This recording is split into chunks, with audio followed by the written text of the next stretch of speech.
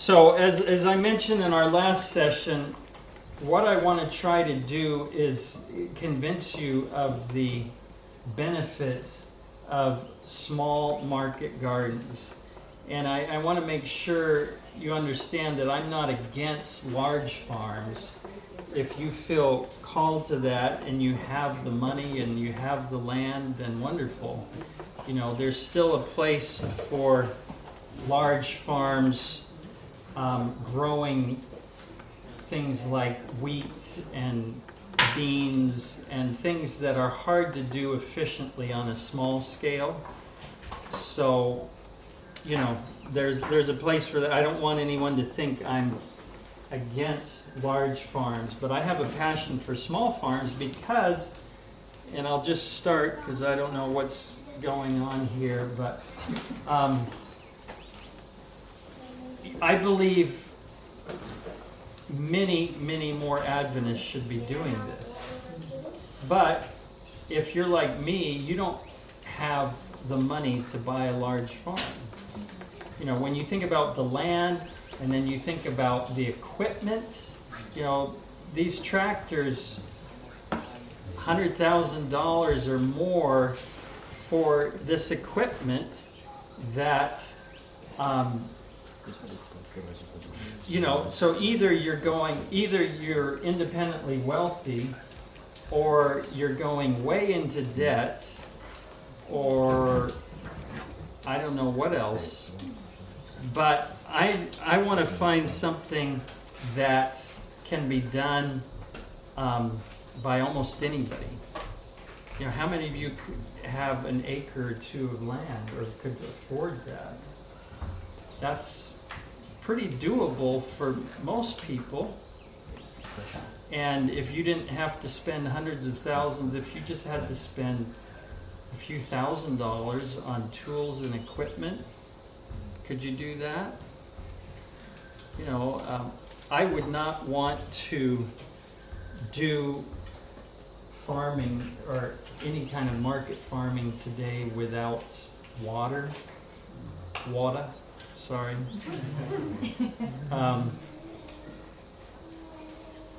But, you know, it doesn't take a lot of water to do a small acreage.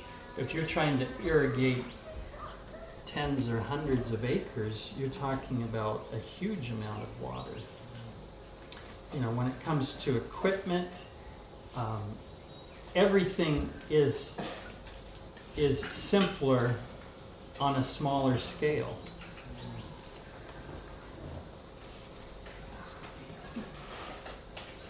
So let's start with what is a market garden. Let me just turn this off so it's not a distraction. It's getting warm in here, isn't it? So there's loosely defined terms, but I would say it's less than 3 acres of cultivated land, and most are 1.5 acres or less. Now I realize, as I understand it, acres are kind of on the way out here. You use square meters or hectares. So everybody knows what an acre is? Okay, good. It's characterized by intensive production and multiple crops per bed per year. So this is not something where you just plant a crop in the spring and harvest it in the fall and you're done. This is talking about, in fact, Connor Crickmore, he doesn't ever leave a bed empty for more than a few hours. As soon as something comes out, it's planted the same day. That's intensive. And that's what it takes in order to get the kind of returns he's getting from small acreage. Takes advantage of season extension and often goes year-round. And I do need to point that out. You know, I threw around some numbers with some of these different people. Jean Martin, 150,000, that's for 6 months. He doesn't grow through the winter. He's chosen not to. And I would encourage you, market gardening is intensive enough that if you try to do it year-round, non-stop, you'll burn out. you need to decide how much you can handle. And what can work really nicely is if you can get together with some other like-minded person and divide the year. You know, that's kind of what we've done on our farm. My brother, who's here, Edwin, they were doing the winter for quite a while we did we do spring, summer, they did fall, winter. They have gotten out of it for various reasons, and now my son is doing fall, winter, and we do spring, summer. And that's doable. 6 months of marketing, by the end you're pretty worn out. But like Curtis Stone and Connor Crickmore, those numbers I was giving you there, that's for year round. Okay? Usually very diverse. Not all your eggs in one basket. We learned that early on with the strawberries. We had a disastrous spring and lost 3/4 of our crop, and that was almost the end of our farming experience.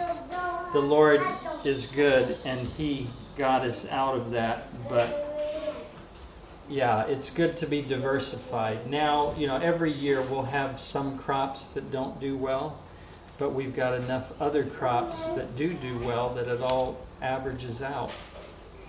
Okay, so I wish you could see this. I apologize. Less land needed, less water needed. These are advantages of small farms. We talked about a lot of these. Less equipment needed, less stress needed. It's overwhelming to go out and look at 5 acres that need weeding. But to go out and look at a small plot, I don't know, maybe I should turn this around and at least a lot of you could see a little bit. This is an aerial view of the main part of our farm. Let's see, how can we do this? Might need to squeeze together, but you can probably see it fairly well. Is it okay if you just tilt that screen just a fraction forward? That's it. Like that? Okay, we'll try to make this work. So now these plots here, we've got 10 of those. Those are each 100 feet by 40 feet. And again, are you familiar with feet? Okay, again, I didn't take the time to do all the metric conversions. But so 4,000 square feet. So that's roughly 1/10 of an acre, each of those plots. We have 10 of those.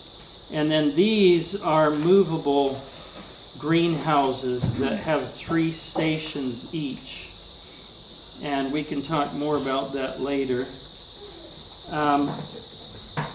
And to me, this is the key. More people can make a living off the land.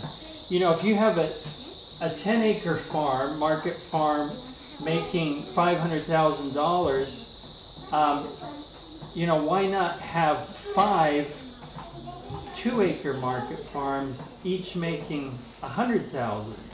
That's enough to support a family, at least where we live.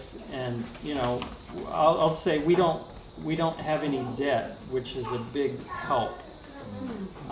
But we didn't always start out we didn't start out that way. The Lord, that's all in our book, but He has many ways to deal with our financial situations, and He emancipated us from our debt. But we'd love to see many, many more families making a living. And so we like the small scale. Keys to success: intensive production, multiple crops per year. So I'm just going to quickly go through and again, this is an overview. A lot of these things we're going to come back to in the next few hours and talk about in a little more depth.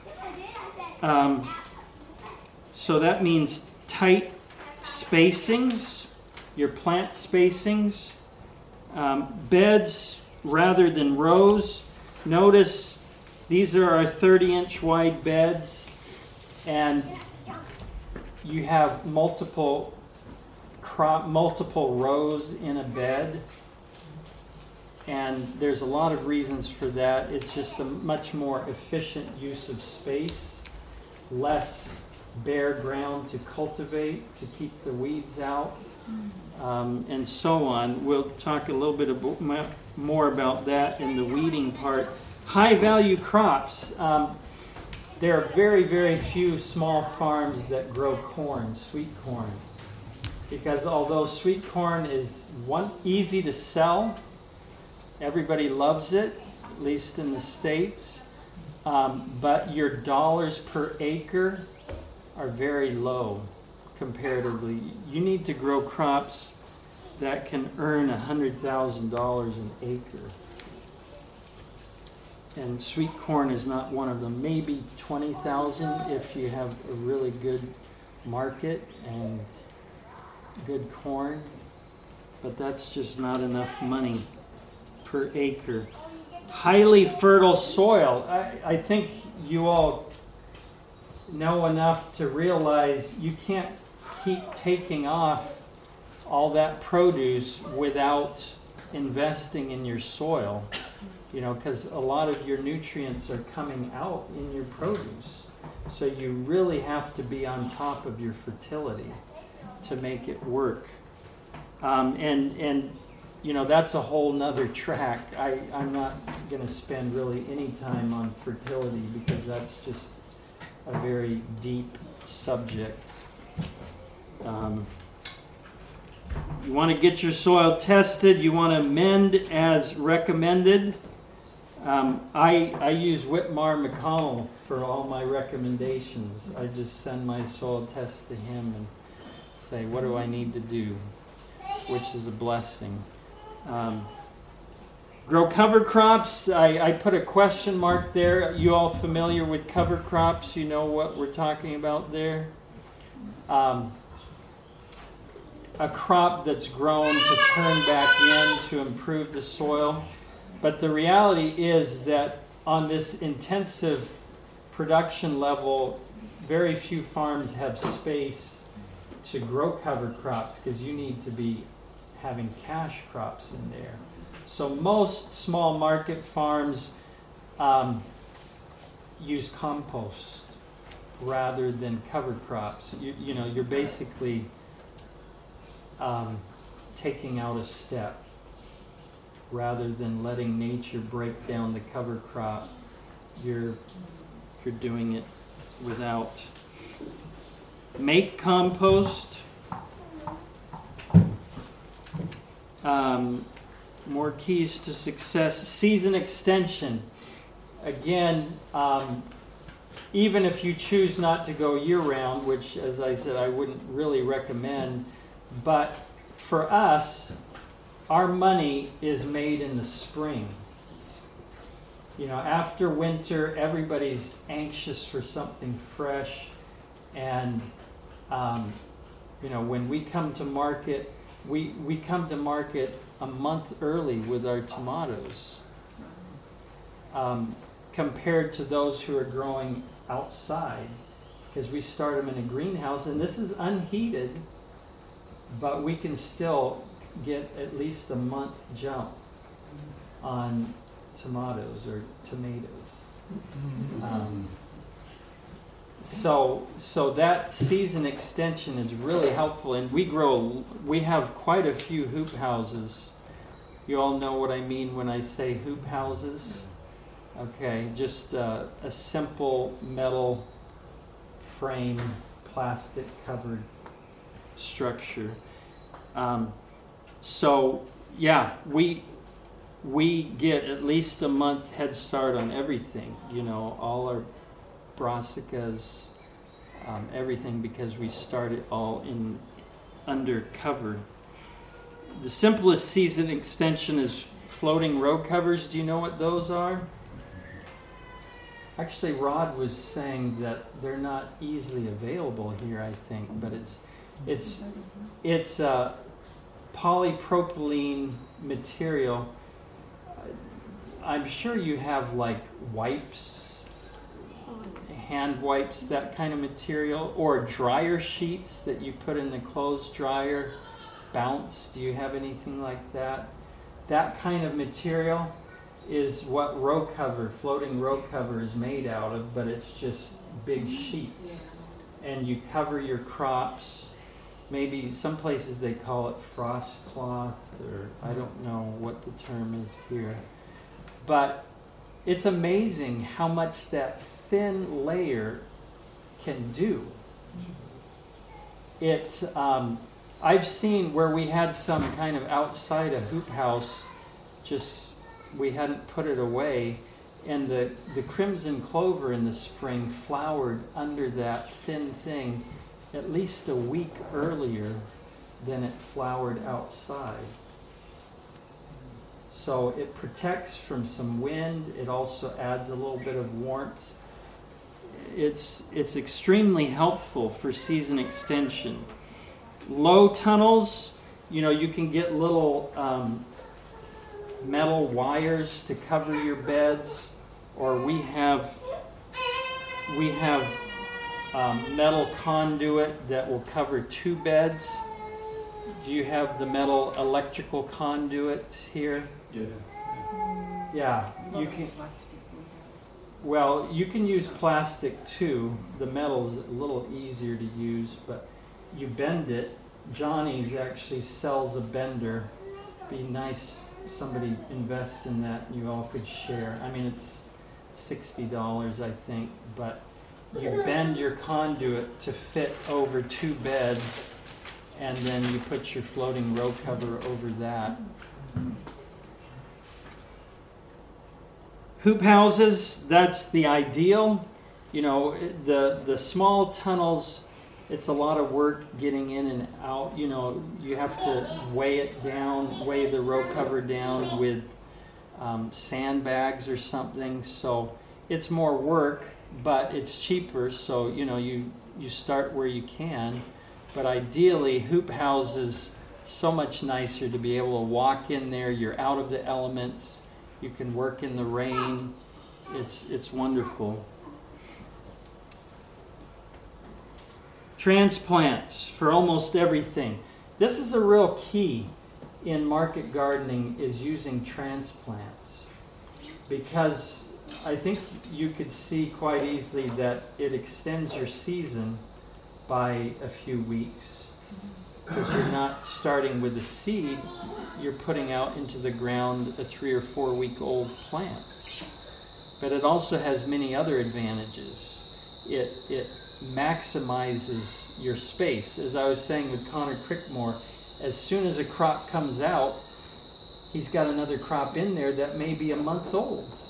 So he's just gained a month more growing time. Does that make sense? Okay, more keys to success. Efficiency. It's really all about efficiency.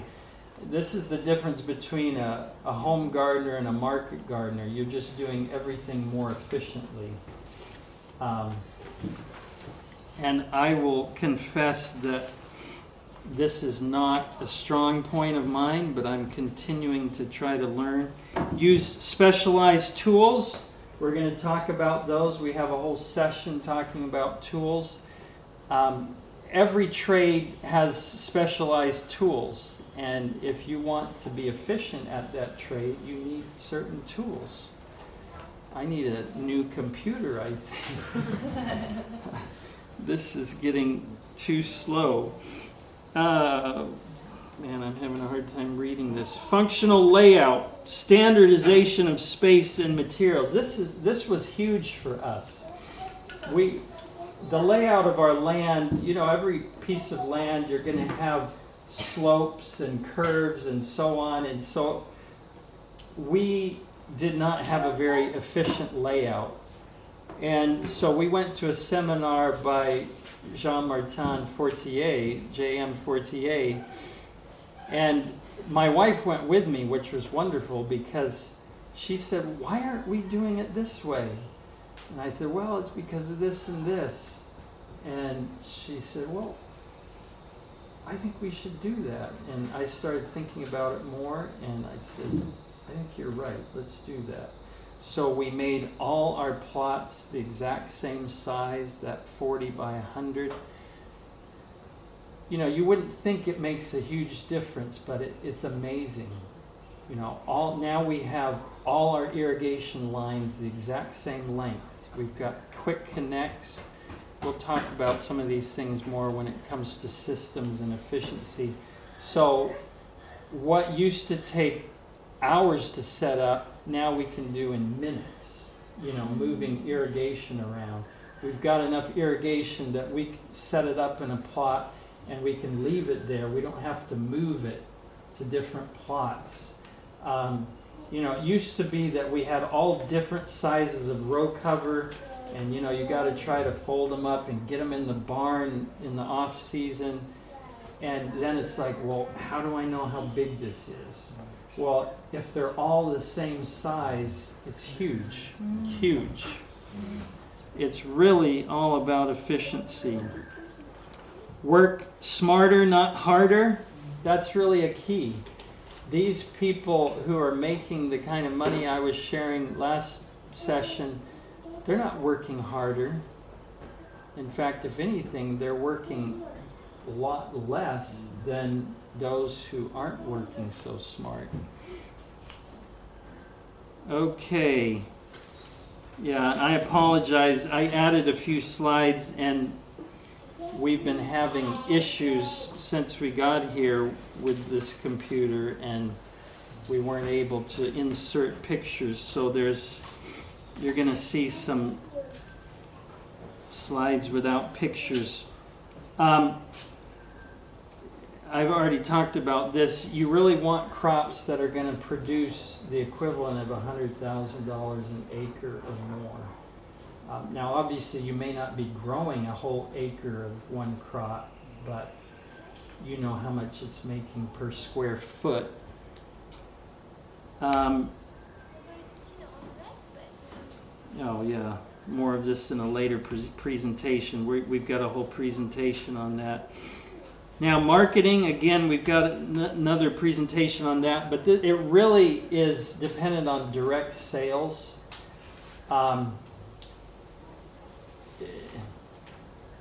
There are people that are selling wholesale, and in fact, there's actually kind of a move that way, because in our country, some of the farmers markets and things are getting saturated. So people are having to be more creative in their distribution. But the bottom line is you want as much of that food dollar as possible. Not to be greedy, but you just need it to survive. So if you're only, you know, the big farmers only make pennies on the dollar of what's sold. That's crazy. You can't afford that. We want to eliminate the middlemen. Farmers markets are a great start. CSAs, we mentioned that, community supported agriculture. High-end restaurants, that can be good if you get in with the right restaurants. Again, we'll talk about that more. Planning, know how much money you need to make. You know, you have to set some goals and figure out how to reach those. Know how much you need to plant. You know, I mean, this seems obvious, but it's amazing how many, including myself, you know, you start out just kind of saying, well, got this amount of space, let's just try to do this. It's somewhat haphazard, but the more you plan out, the less surprises you're going to have. Know when it needs to be planted. Have a succession of plantings. That's a real key to market farming, and again, a difference between home gardening most people go out and plant their tomatoes in the spring, and when they're done, they're done. But when you're growing for market, you need to have tomatoes all season. So you have to have maybe a second and even a third succession planting of those things. Okay, I'm totally lost track of time here. 12:30, is that right? Yes.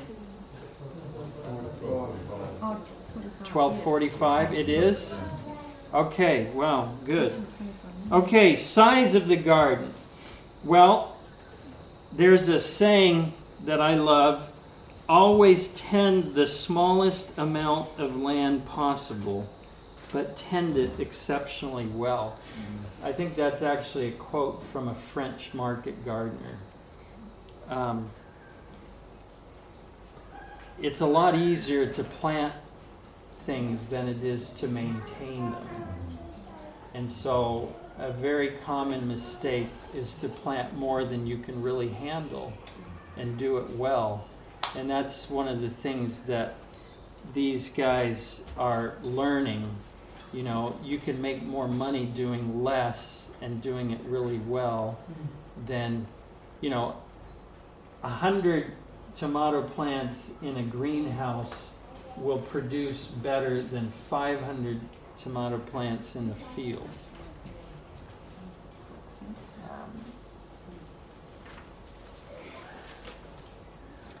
You need to plan on at least one full-time worker per half acre. And I would say probably if you really go intensive, it's more like one full-time worker per quarter acre.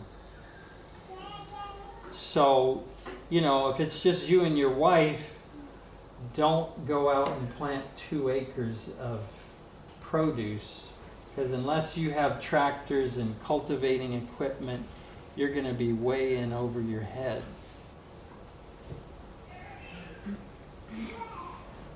Income potential of 100,000 or more per acre. I've shared with you that is very feasible. Again, we mentioned this. I think ideally you want to be within an hour of a major metropolitan area.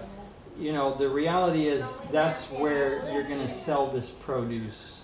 You're not going to sell it to fellow country living people. So if you're now in the States, in New York City, I know farmers that drive 4 hours to farmers market. But I don't think that's how you want to spend your life, driving to market. So now, if you live farther than an hour, that doesn't mean you can't get into market gardening, but you need to kind of look at your crops and say, well, can I do things that are maybe a little less perishable, that don't require getting to market really quickly. Excuse me, John? Yes. A major metropolitan area, I guess it would vary. What is a major metropolitan area? You couldn't really put numbers on it because it would depend how many competitors you had. So right, yeah, there's a lot of variables there, but I would say,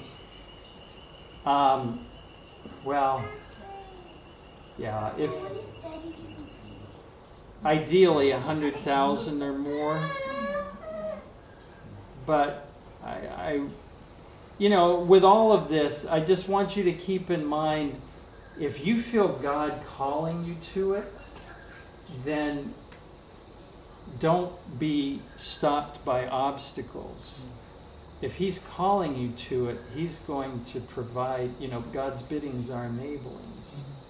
So I don't want you to get too hung up in all these things, because ultimately, I believe, in fact, I would never recommend that any of you get into this unless you feel a calling, because it's too hard.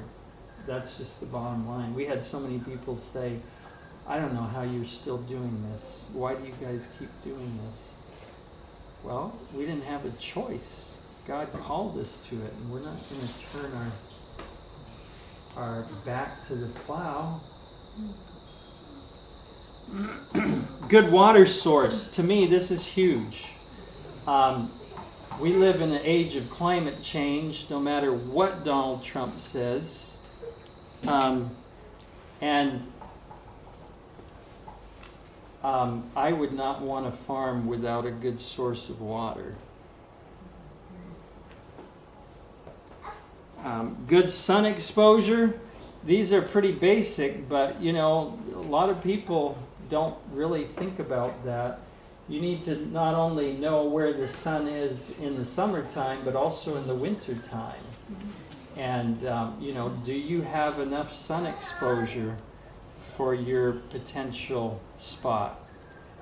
It might mean cutting down some trees, but I know that I was in New Zealand, and my cousin just bought a place that has, I forget the term, but it's protected trees.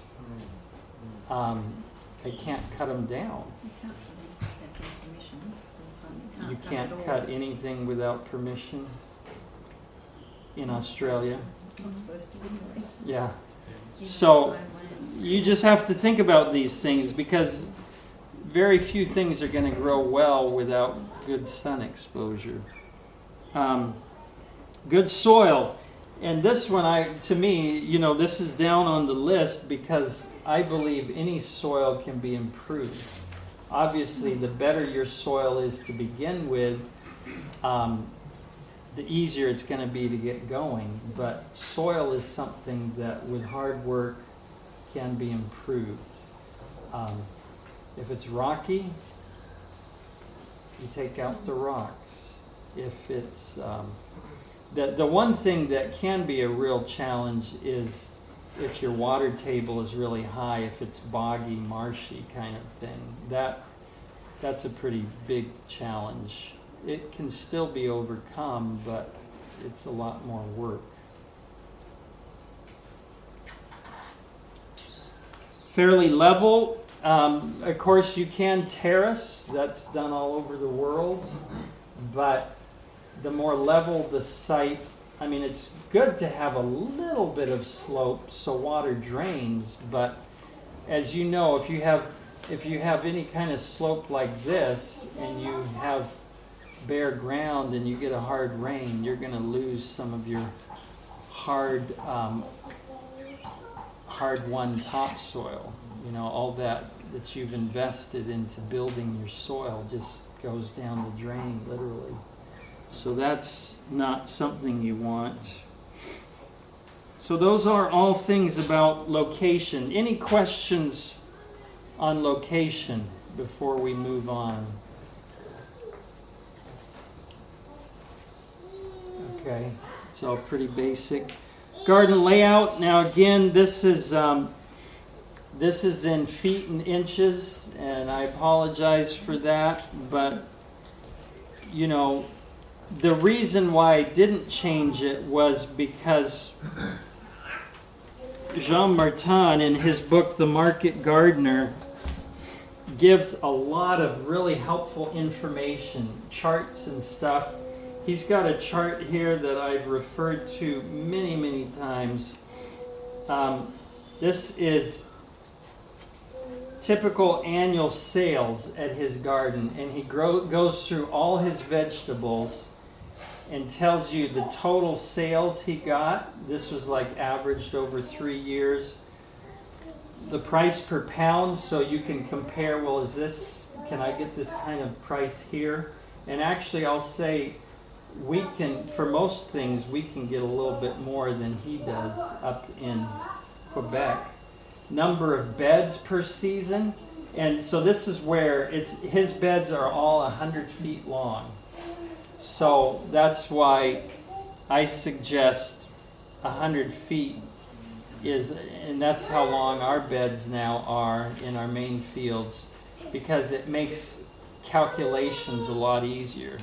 Now you can go ahead and transfer all that over to centimeters if you want. 30 meters. What was that? 30 meters, I think. Yeah, it would be roughly 30 meters. 100 feet, did you say, or 100 yards? 100 feet. Oh, Yeah. 30 meters. roughly.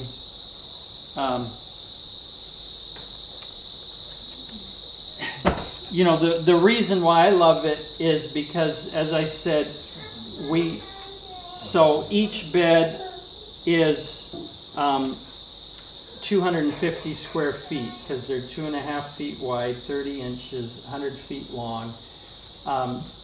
Then we have 10 beds in a plot. So it makes calculations very easy.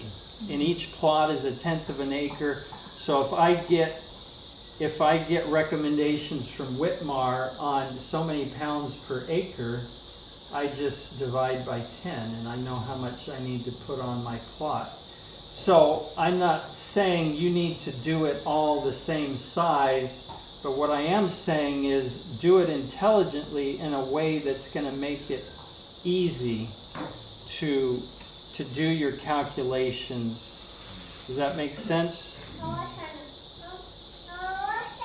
Pathways, everybody has a little different take on pathways, how wide they should be.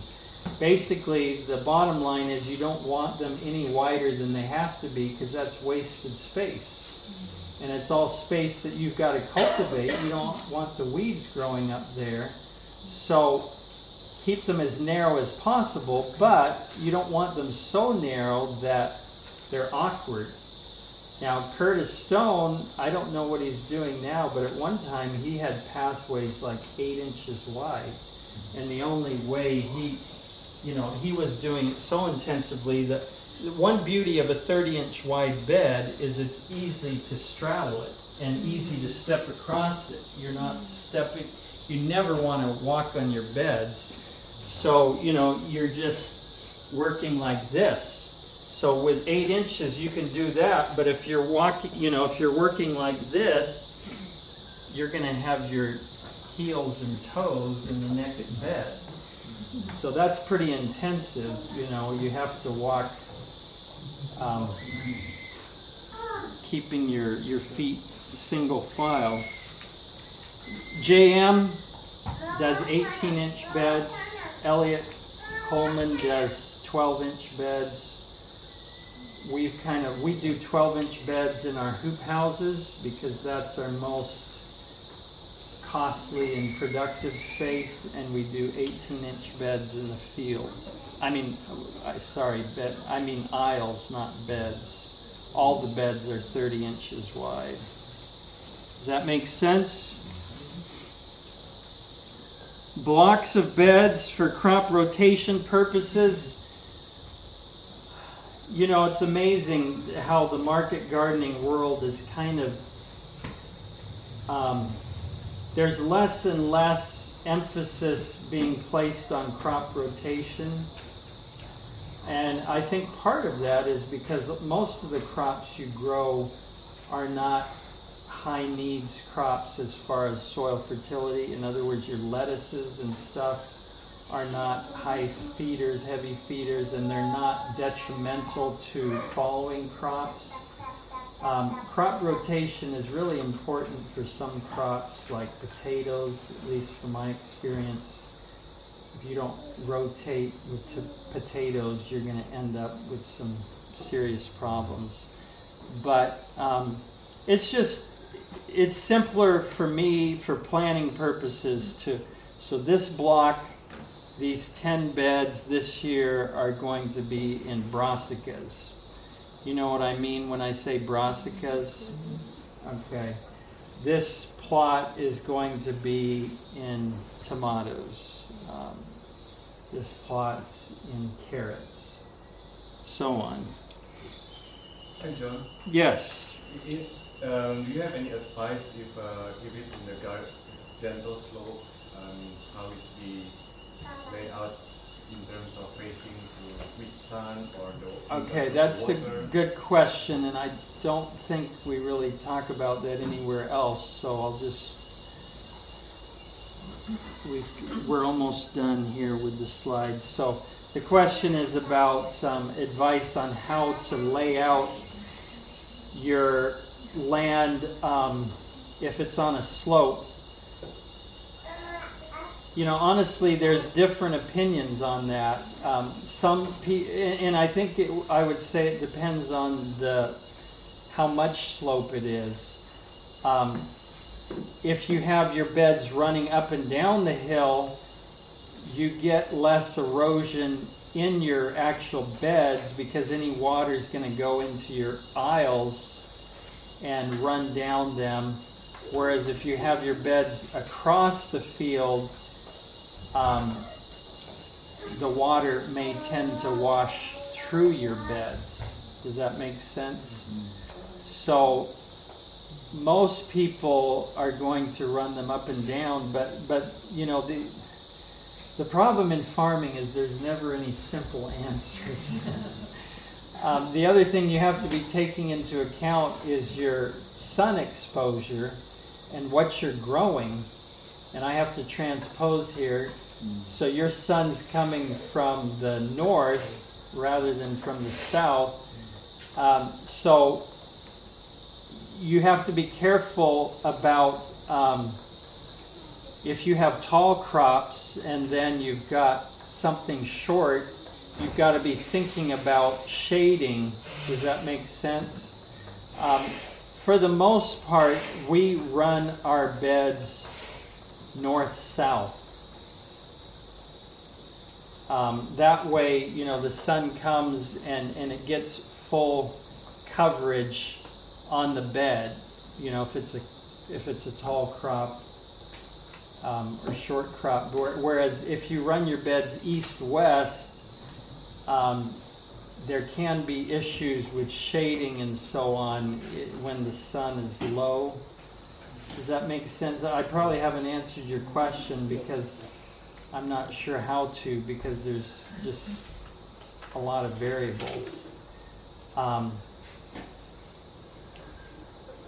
If the slope is not too great, I would probably, as much as possible, run my beds with the slope. If it got really steep, then I'd be looking at trying to terrace somehow. And we've done some of that. We've done a fair bit of bulldozer work on our farm where we made terraces for those movable hoop houses. Those are all on terraces. Okay, so what infrastructure do you need to start a market garden? We've got a few minutes for this, and notice I have a question mark here because, again, if you feel God calling you to it, you just start where you're at and move forward as you're able. But ideally, these are the things that would be nice to have. A greenhouse, a heated greenhouse for seed starting. When I talk about a greenhouse, I'm talking about the same structure as a hoop house, but with 2 layers of plastic, with air blown in between. Have you seen that? No? Okay. That gives an insulation value. So you have 2 layers and you have a little fan that blows air between, and that you don't want to heat a greenhouse or hoop house that has just 1 layer of plastic because it's very inefficient. So the 2 layers increases the efficiency. It's still not very efficient, but it's more efficient. But having a heated place, and again here, since most of you live in a more temperate climate, this may not be as much of an issue for you. But we're starting our tomatoes in the greenhouse the end of January. And they stay in the greenhouse till the middle of March. And then we plant them out into the unheated hoop house. So the plants are this big when we plant them, and that's just giving us that much more jump. So by having a heated place to start, we can, again, get that head start and get the market when everybody's wanting fresh stuff. by summer in our place, where we are, people are like, oh yeah, tomatoes, squash, we've had that. So our sales at the farmer's market go way down in the summer. But in the spring, that's where we make our money.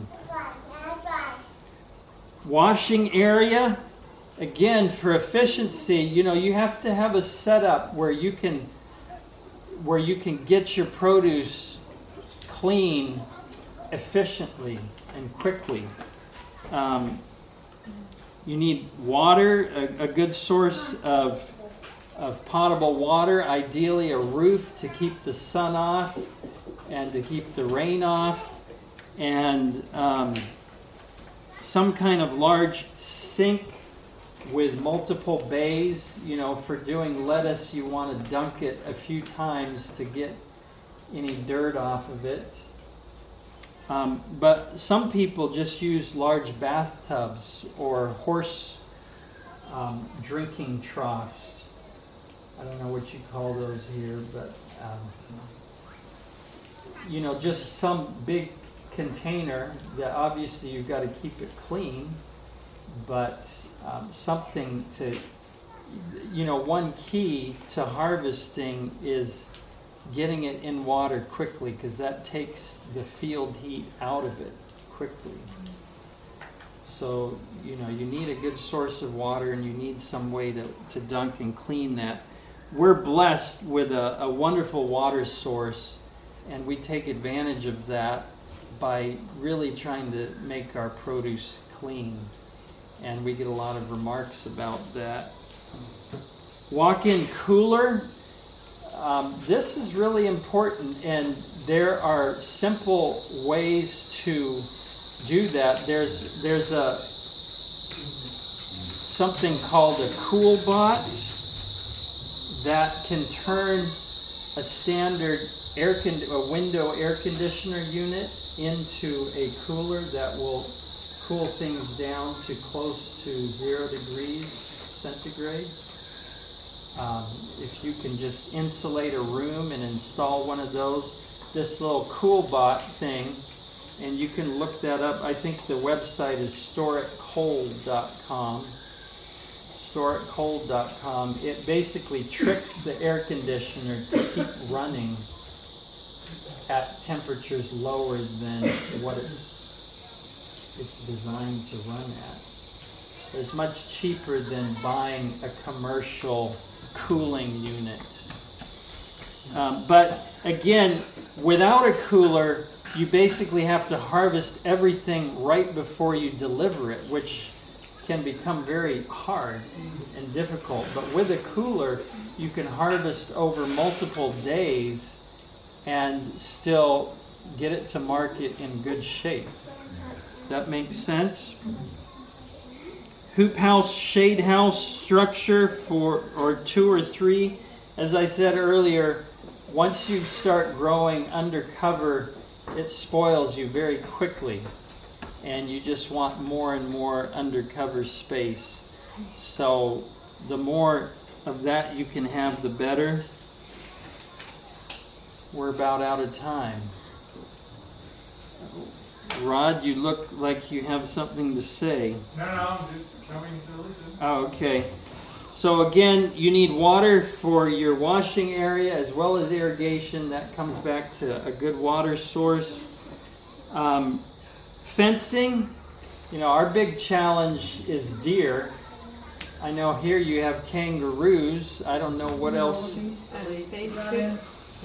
Bandicoots, rabbits.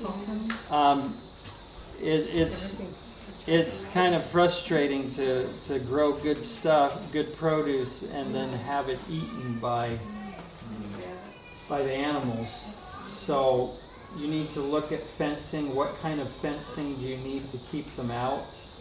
Nobody likes to talk about shooting animals. But I will say that we have gotten a shotgun in the last year or two. There's actually a very interesting quote in Mrs. White's writings about she's saying You can't let the rodents eat your garden. You got to do whatever it takes to get rid of them. They're all protected. What was that? They're protected, you're not Oh. allowed to. You can relocate. You're not allowed to, but I think there are exceptions for farmers, as there are in the States. If you can prove that they're harming your livelihood, your crops, you can get permission to shoot them. Friends of ours, right? That's on the road. Yeah, well, you'll have to figure that out. And again, I don't like to kill things. So I feel like our part is at least to do some good fencing and try to keep them out. But if it becomes a real problem where it's either your livelihood or them, you do what you got to do.